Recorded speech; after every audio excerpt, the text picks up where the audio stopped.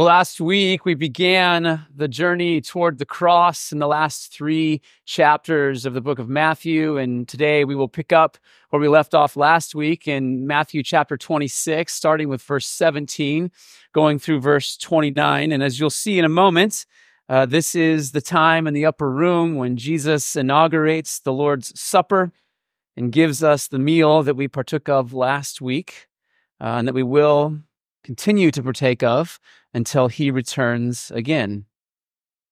So that can be found on page number 989 of the Pew Bibles, Matthew chapter 26, verses 17 through 29.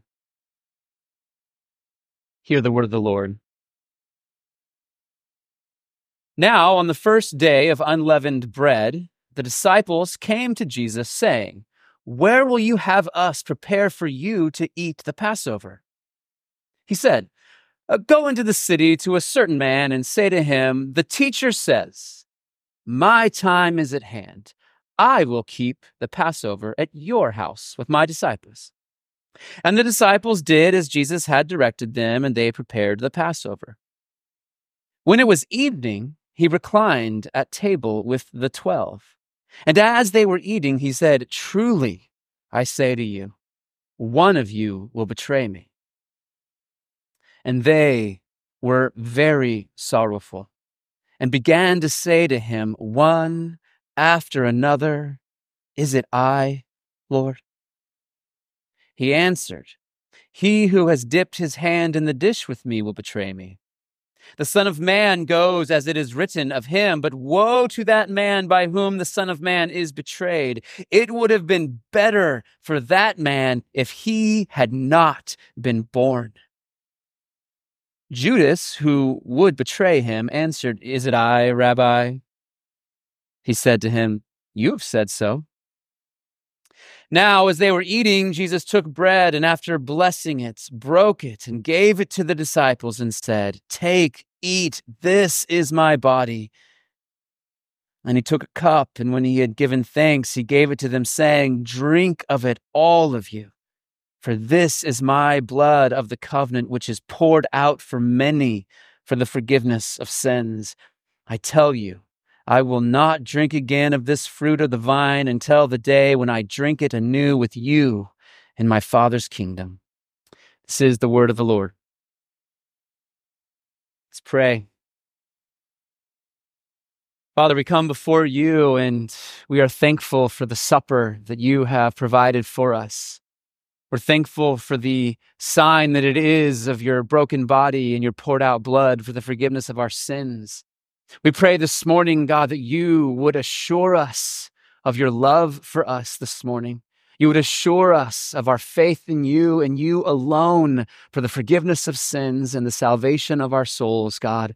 May we be moved to worship you and to depend on you and to look to you alone. In Jesus' name we pray. Amen. Well, I knew a man and a guy in college, and one of the things that was interesting about our relationship is he would always talk about how he wasn't sure if he was a Christian. He lacked the assurance of salvation. And I remember telling him, well, you must be a Christian, because somebody who wasn't a Christian wouldn't even be concerned whether they were a Christian or not. And now here, 20 plus years later, he is not a Christian. Looking back now, I realize I gave him false assurance because I pointed him back to himself and his thoughts and his feelings and his experience instead of pointing him to Christ and the promises of God in Christ. In our passage this morning, the disciples are about to go through one of the most difficult trials of their life as Judas, one of the 12, will betray Jesus. Soon after, they will all deny him. Jesus will be arrested, tried, and crucified. Their assurance is going to be shaken. But before all that happens, Jesus is going to show them and us where to look for our assurance when we experience fear and doubt, that we may know that we can look to him. Through all the trials in our life, we can look to him. In spite of the sin in our hearts, we can look to him and him alone. Here's our outline this morning. First, we're going to see Jesus making preparations. Next, he's going to make all the disciples and us a little uncomfortable by inserting doubt, only to establish assurance with us through the Lord's Supper. So first, making preparations. Jesus and his disciples are observant Jews who've all traveled to Jerusalem for the Passover.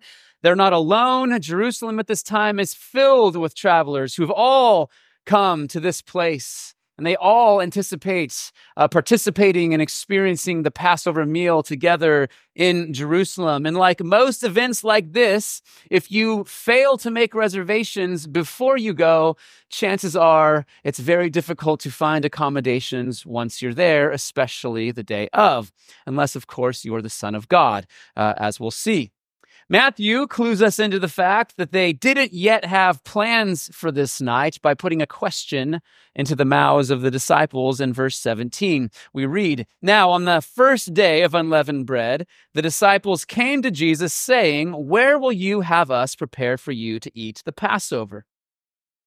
The Feast of Unleavened Bread was a week-long feast that began on Passover and then lasted for 7 days. Technically, the first day of unleavened bread would have been Thursday evening when Passover began. Now, this is obviously happening Thursday morning because Passover hasn't started yet. And the reason Matthew calls it the first day of unleavened bread is because the Jews considered the first day of unleavened bread to be the day of preparation for Passover, even though it wasn't technically the first day of the feast yet. Now, some of you may be wondering, what is the Feast of Unleavened Bread? Well, leaven, of course, is what we put into bread to make it rise. Most of us think of it as yeast. And without leaven, bread comes out flat. But it only takes a very small amount of leaven to spread throughout the entire batch of dough to make bread rise. And in the Feast of Unleavened Bread, leaven is a symbol for sin. The Passover, which begins the 7-day feast of unleavened bread, reminded the Jews of God saving them from slavery in Egypt. And the Feast of Unleavened Bread reminds them how they are to respond to that salvation, which is by removing the leaven of sin from their lives.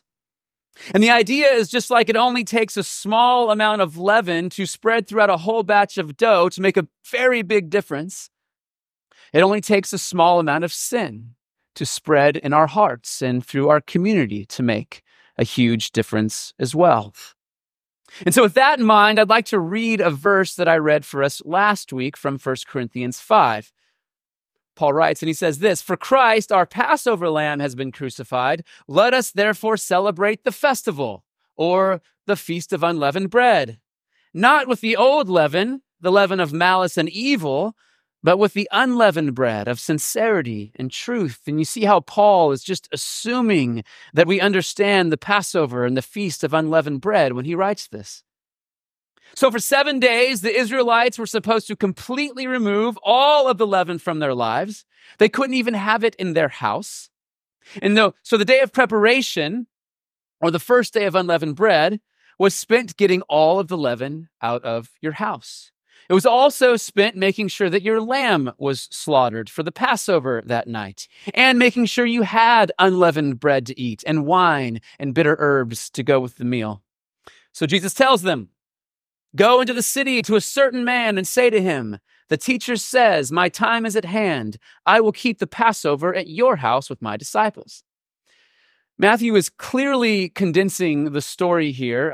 When Mark and Luke tell this story, Jesus sends 2 disciples, Peter and John, and he tells them to go into the city and to find a man carrying the water, or carrying a pitcher of water.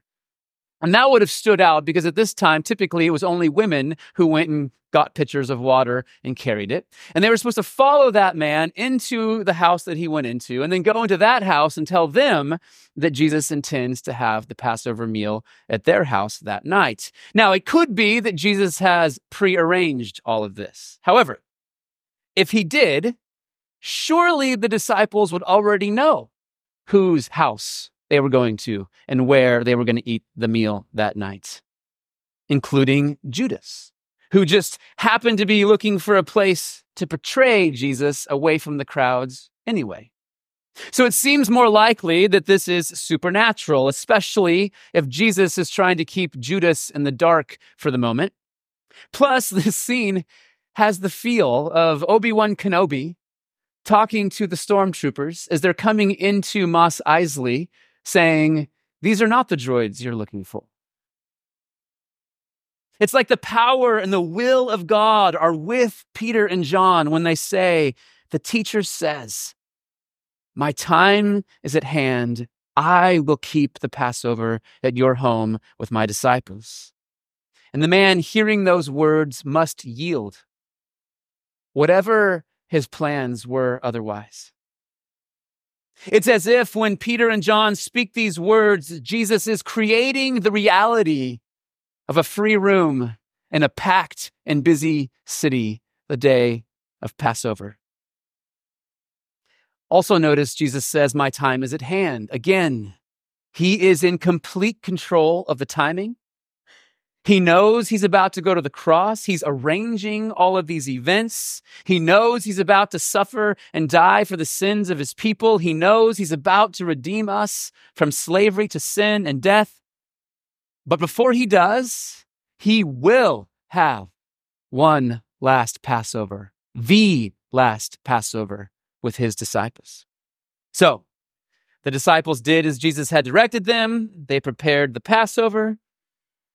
Peter and John, they go and they secure the room, which would have included preparing the room. They would have obtained the lamb or got the lamb, made sure it was slaughtered, got the bread, got the wine, got the herbs. And then they all gather for the meal where Jesus is going to warn Judas, and at the same time, he's going to insert doubt for a moment into everyone else. So the Passover meal was eaten in stages. Each aspect of the meal was connected to some part of the story of God delivering his people from slavery in Egypt. And it was the head of the home, the father, who would preside over the meal. And at each stage in the meal, he would explain the symbolism of the Passover. It would be like having a 7-course meal that began with a story and an explanation before each course. Matthew picks up the story while Jesus and his disciples are already eating. And we read this. When it was evening, he reclined at table with the 12. And as they were eating, he said, "Truly I say to you, one of you will betray me." Now, 2 things to keep in mind here. First, the disciples know that Jesus cannot lie.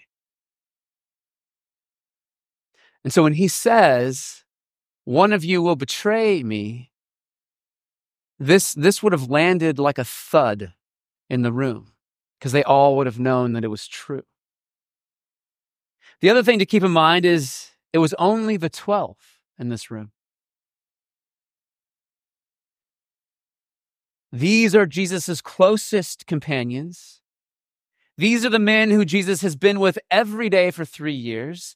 They've gone through everything together, all the teaching, all the healing, all the miracles, all the crowds, all the opposition from the Pharisees and from the scribes. They were the ones who went out together, including Judas, to preach the good news of the kingdom and to heal and to cast out demons. They laughed together, they ate together, they lived together with the sinless Son of God. They would have had the deepest friendships, profound trust with each other. And so usually in a group like this, when everybody finds out that one of them is a rat, how do we respond most of the time in a situation like that? Most of us would defend ourselves, right? It's not me. No way. I have no intention of betraying you. It wasn't even in my mind. In fact, that guy James over there, always thought he was kind of fake.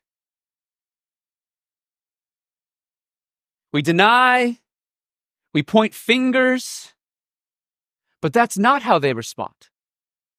Instead, they were very sorrowful and began to say to him one after another, "Is it I, Lord?"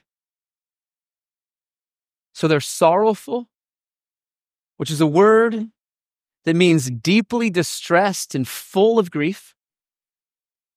And their first reaction is not to defend themselves, not to point fingers. Their first response is to fear that it could be them. Of all the people in that room, they're afraid that they're the one who is most likely to betray Jesus. Isn't that amazing? The New Testament is full of warnings about the possibility of falling away from Jesus into sin and unbelief. Jesus has said things like this throughout the book of Matthew. Back in chapter 7, during the Sermon on the Mount, he says, "On that day, many will say to me, 'Lord, Lord, did we not prophesy in your name and cast out demons in your name and do many mighty works in your name?' And then I will declare to them, 'I never knew you.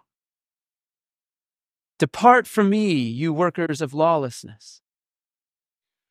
Many of his parables are about the reality that it's possible to be associated with God's people, to believe we're one of God's people, and to not truly be saved.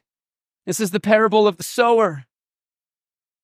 Some hear the word, they receive it with joy, but there's no root.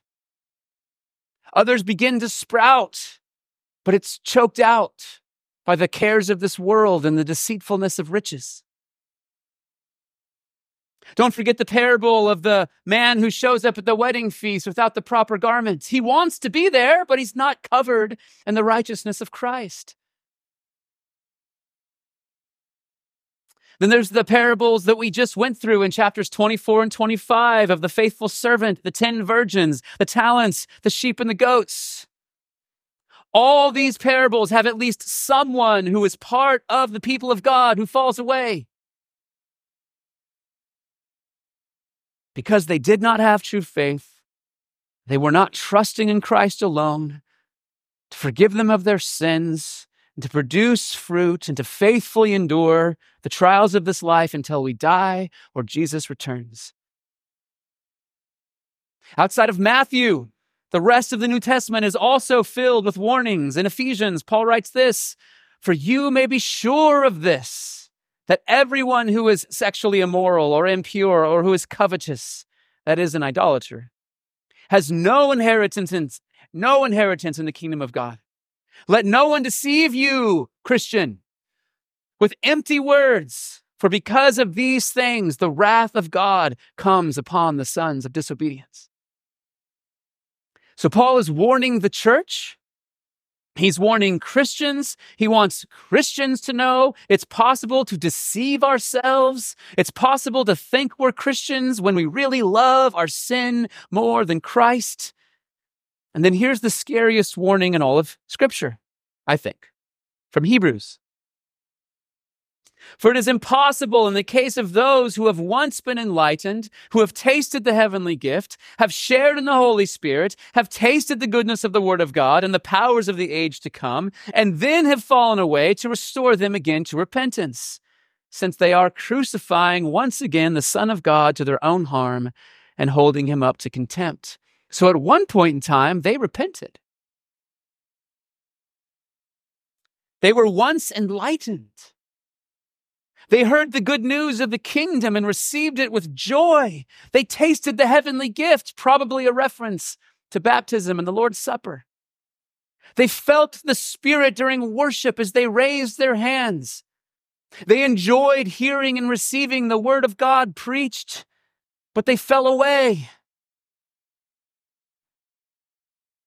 Just like Judas, casting out demons and healing, and yet betraying the Son of God.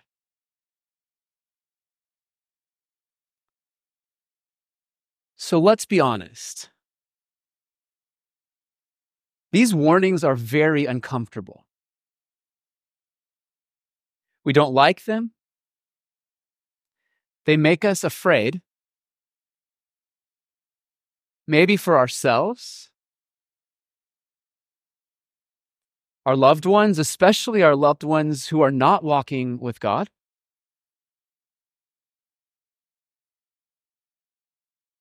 And that is their purpose. But how do we square these warnings with the promises in Scripture that no one can snatch us out of his hand, and that nothing can separate us from his love, and that he will keep us from stumbling? These threats and warnings make us feel like the disciples must have felt when Jesus told them that one of them will betray him. And here's the invitation.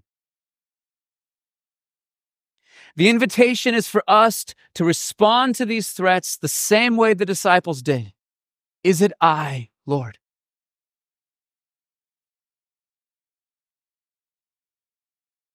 Am I the man who will hear you tell me, "Depart from me, I never knew you"? Am I the one who will receive the news with joy without it taking root in my life, Jesus? Am I the unfaithful servant? Am I a foolish virgin? Am I the man burying my talents? Am I a goat who thinks he's a sheep? Am I deceiving myself, Lord? Am I the one who tasted the heavenly gift but falls away? Is it I, Lord? The disciples knew they could betray him.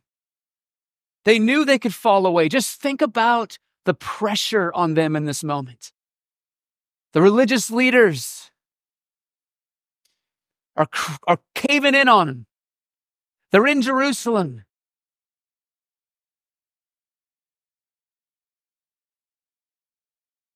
Which is why they don't deny it or defend themselves or point fingers. And in so doing, they show us how true believers respond to the threat of being the one who could betray Jesus, with distress and grief, and with the knowledge that left to ourselves, we could fall away. But at the same time, they don't want to. When they say, "Is it I, Lord?" you could almost hear them saying, "Please don't let it be me, Jesus." Which is the exact opposite of how Judas responds. So Jesus is not going to comfort them right away because he doesn't want to give Judas false hope. Instead, he answered, "He who has dipped his hand in the dish with me will betray me." And this is actually not a comforting answer because they were all dipping their hand in the dish. It was a communal dish that you would dip your bread into. Now, when John tells the story, he tells it in such a way that we know Judas knows it's him, while the rest of the disciples are still unaware of who betrays him. And so Jesus is doing two things at once here. He's keeping the disciples in suspense for the moment. He leaves them doubting themselves, but he wants Judas to know that he knows that it's him. And you can almost picture Jesus looking right at Judas when he says, "The Son of Man goes as it is written of him. But woe to that man by whom the Son of Man is betrayed. It would have been better for that man if he had not been born." So the Son of Man goes as it is written of him. The scriptures will be fulfilled. The Old Testament sacrificial system pointing to the death of Christ will be fulfilled with Christ's sacrifice. Isaiah 53 was already written at this point.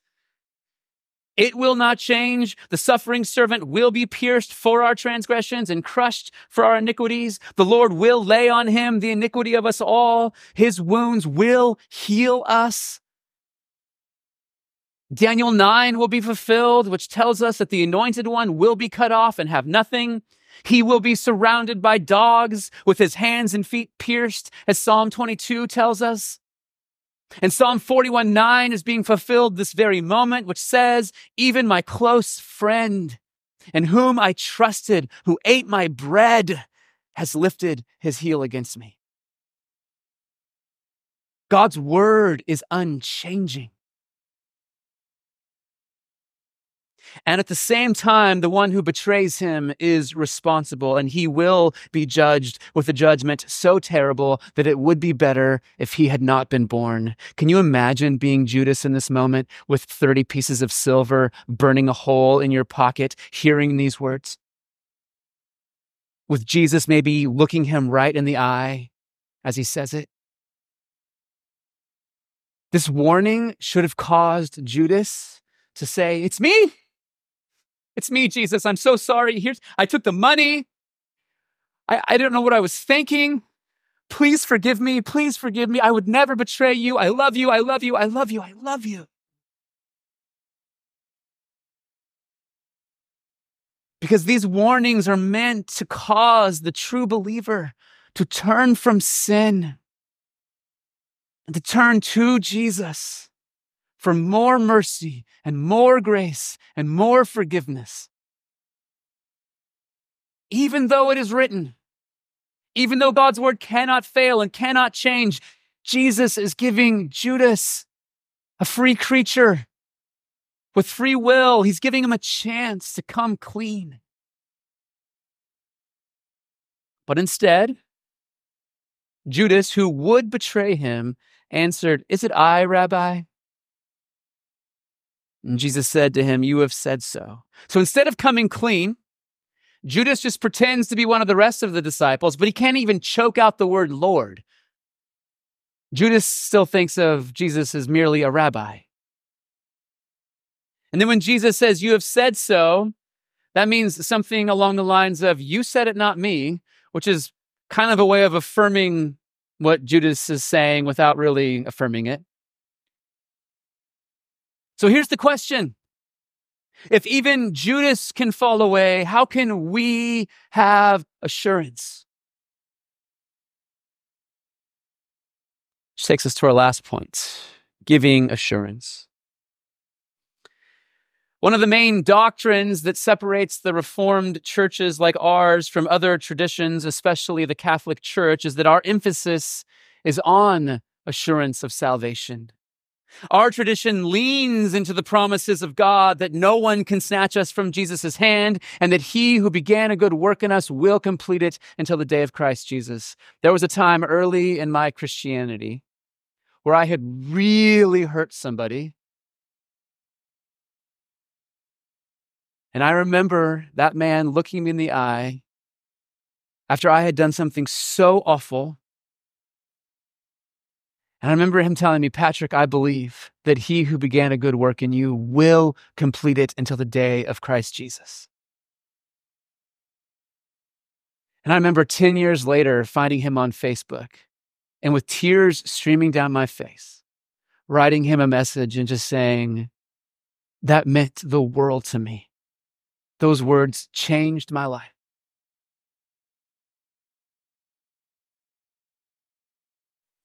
But the question always is, how can I personally know that I'm someone who will never be snatched out of Jesus' hand? How can I know that nothing will ever separate me from Jesus' love?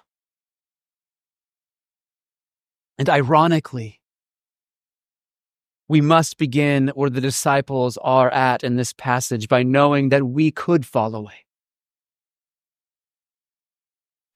By knowing and believing ourselves to be the greatest sinner we know. And the reason it's so important is so that we will never base our assurance on anything in ourselves. The reason this is so important is so that we know ourselves and doubt ourselves and take the threat of falling away seriously, so that we lean into Christ for confidence, to him and to his promises. If we build our assurance of our salvation on anything else, we'll despair and doubt forever. or we'll deceive ourselves with false assurance. Assurance is a paradox. It's a gift from the Holy Spirit given to believers who look to Christ alone, who know themselves to be weak and feeble and incapable, who know themselves to be full of sin, who know themselves to, the only thing I'm bringing to this equation, Jesus, is my sin that must be forgiven.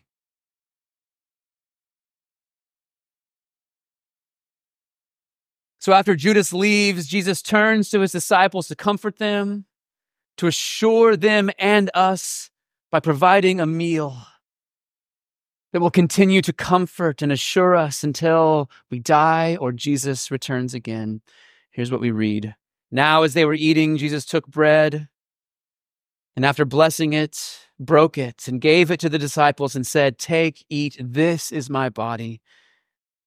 And he took a cup, and when he had given thanks, he gave it to them, saying, "Drink of it, all of you, for this is my blood of the covenant, which is poured out for many for the forgiveness of sins." At this point, Jesus departs from the standard Passover liturgy. The Passover has served its purpose, pointing forward to the sacrifice of Christ. And now he's giving the church a new sign, pointing backwards to what he has done to save us from our sins. The bread is his body in the same way that Jesus is the vine, or Jesus is the door, or the rock, or the bright morning star. When he institutes this meal, he's standing right there in his body. So clearly, this is not literally his body. The bread is a sign pointing to the fact that his body is broken in our place, and that if we simply believe that, we are his.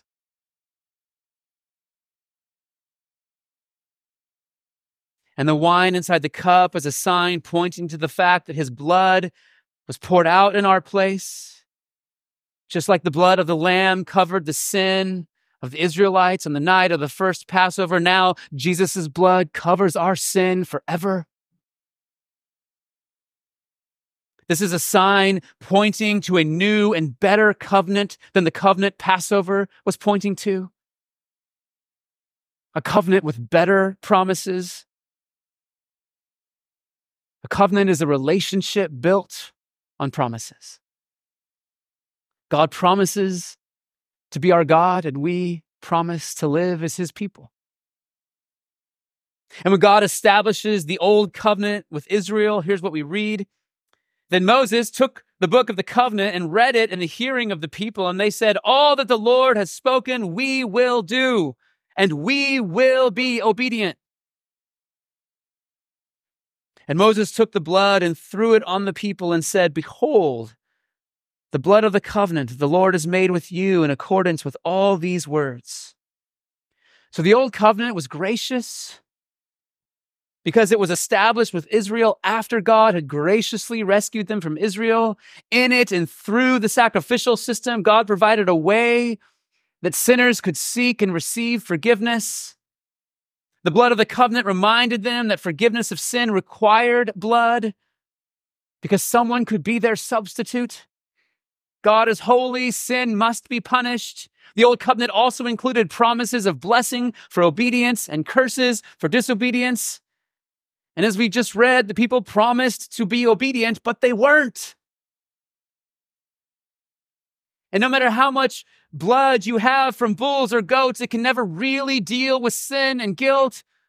So the Old Testament left you with this question of how, God?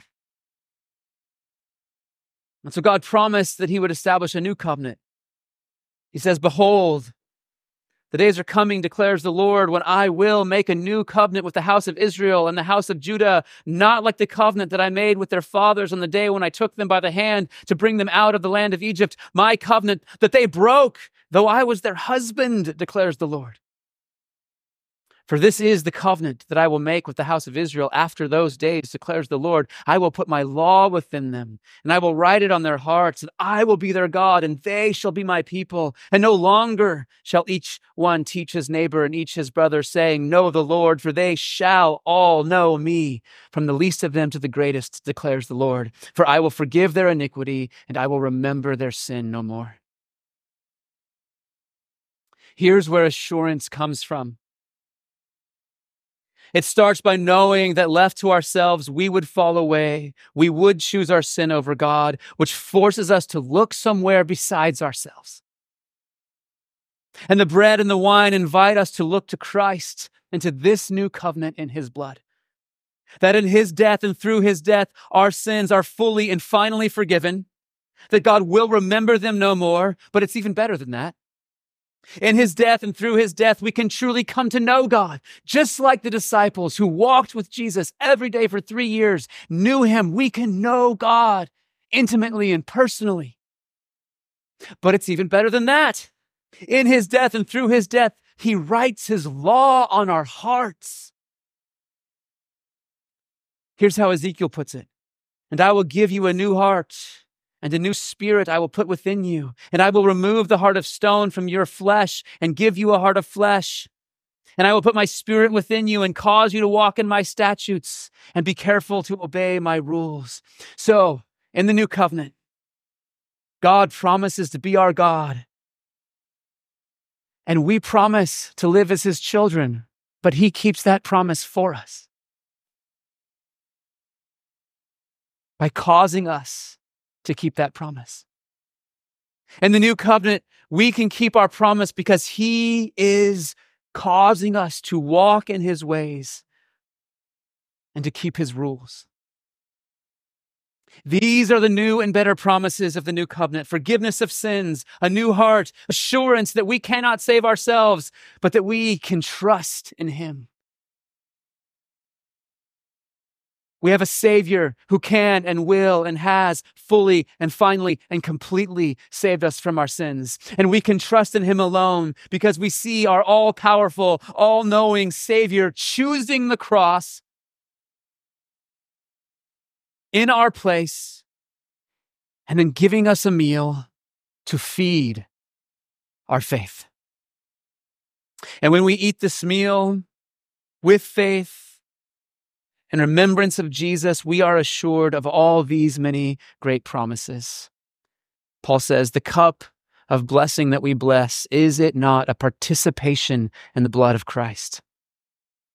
The bread that we break, is it not a participation in the body of Christ? We are so united to Christ.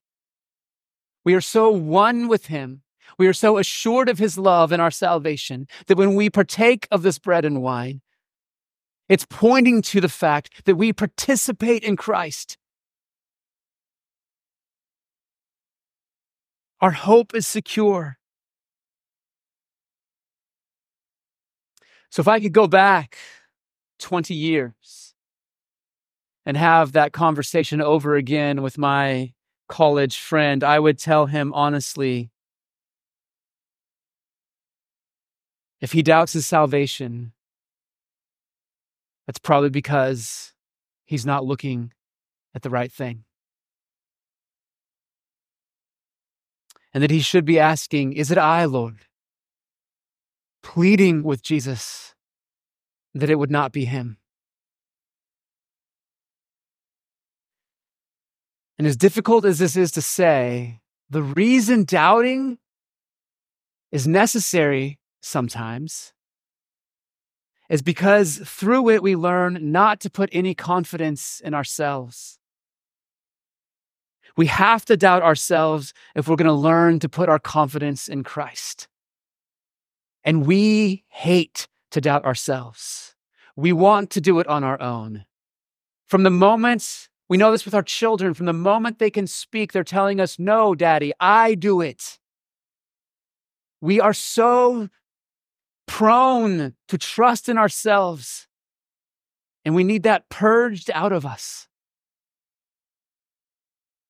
So I would tell him the only way he will ever be assured of his salvation is if he stops looking at himself and his feelings and his thoughts and what he thinks he believes and his sin, and to look to Christ alone. Believe that Christ will forgive any and all sin. Believe that Christ will give you a new heart with new desires and new affections because he promises he will. Believe that God promises that by Christ and his Holy Spirit, he will assure you of eternal life. And he will make you wholeheartedly ready and willing from now on to live for him. And then I would encourage him to put to death his sin and wrestle with God and never let him go until he blesses you with faith and his many great promises. Never let him go until he makes you believe nothing can separate you from his love. And then join a church where you can be reminded over and over again of your weakness, while at the same time being fed by the ministry of the word and by the bread and the wine that give us assurance and faith. This is why it's so essential to be immersed in a Christian community, because we need the means of grace, but we also need each other. That's why when Corey prayed earlier about hospitality, right? We need each other. We need to know each other. We need to be with each other. Because this life is full of trials and tribulations. We will experience doubt and fear where God is purging us of our dependence on ourselves. And we need to constantly be reminded over and over again of his goodness and his grace and his mercy to sinners who will come to him saying, "Is it I, Lord?" Only to hear, "I have died in your place." Yes, it's you. But I have paid the price. Let's pray. Father, we come before you this morning grateful for your mercy and your promises, grateful that we don't have to trust in ourselves, that we can actually get the gaze off of ourselves and our feelings and our thoughts and swirling inside our own heart. What a exhausting experience, God. Thank you that you invite us to lift up our gaze to heaven, to look to Christ, to look to you and your promises, to trust in you alone, to bask in your greatness and your glory, to love you, to be filled with your glory, God, which we see shining through your word. God, may we be those, God, who take one look at ourselves, but 10 looks at you, God. We pray this in Jesus' name. Amen.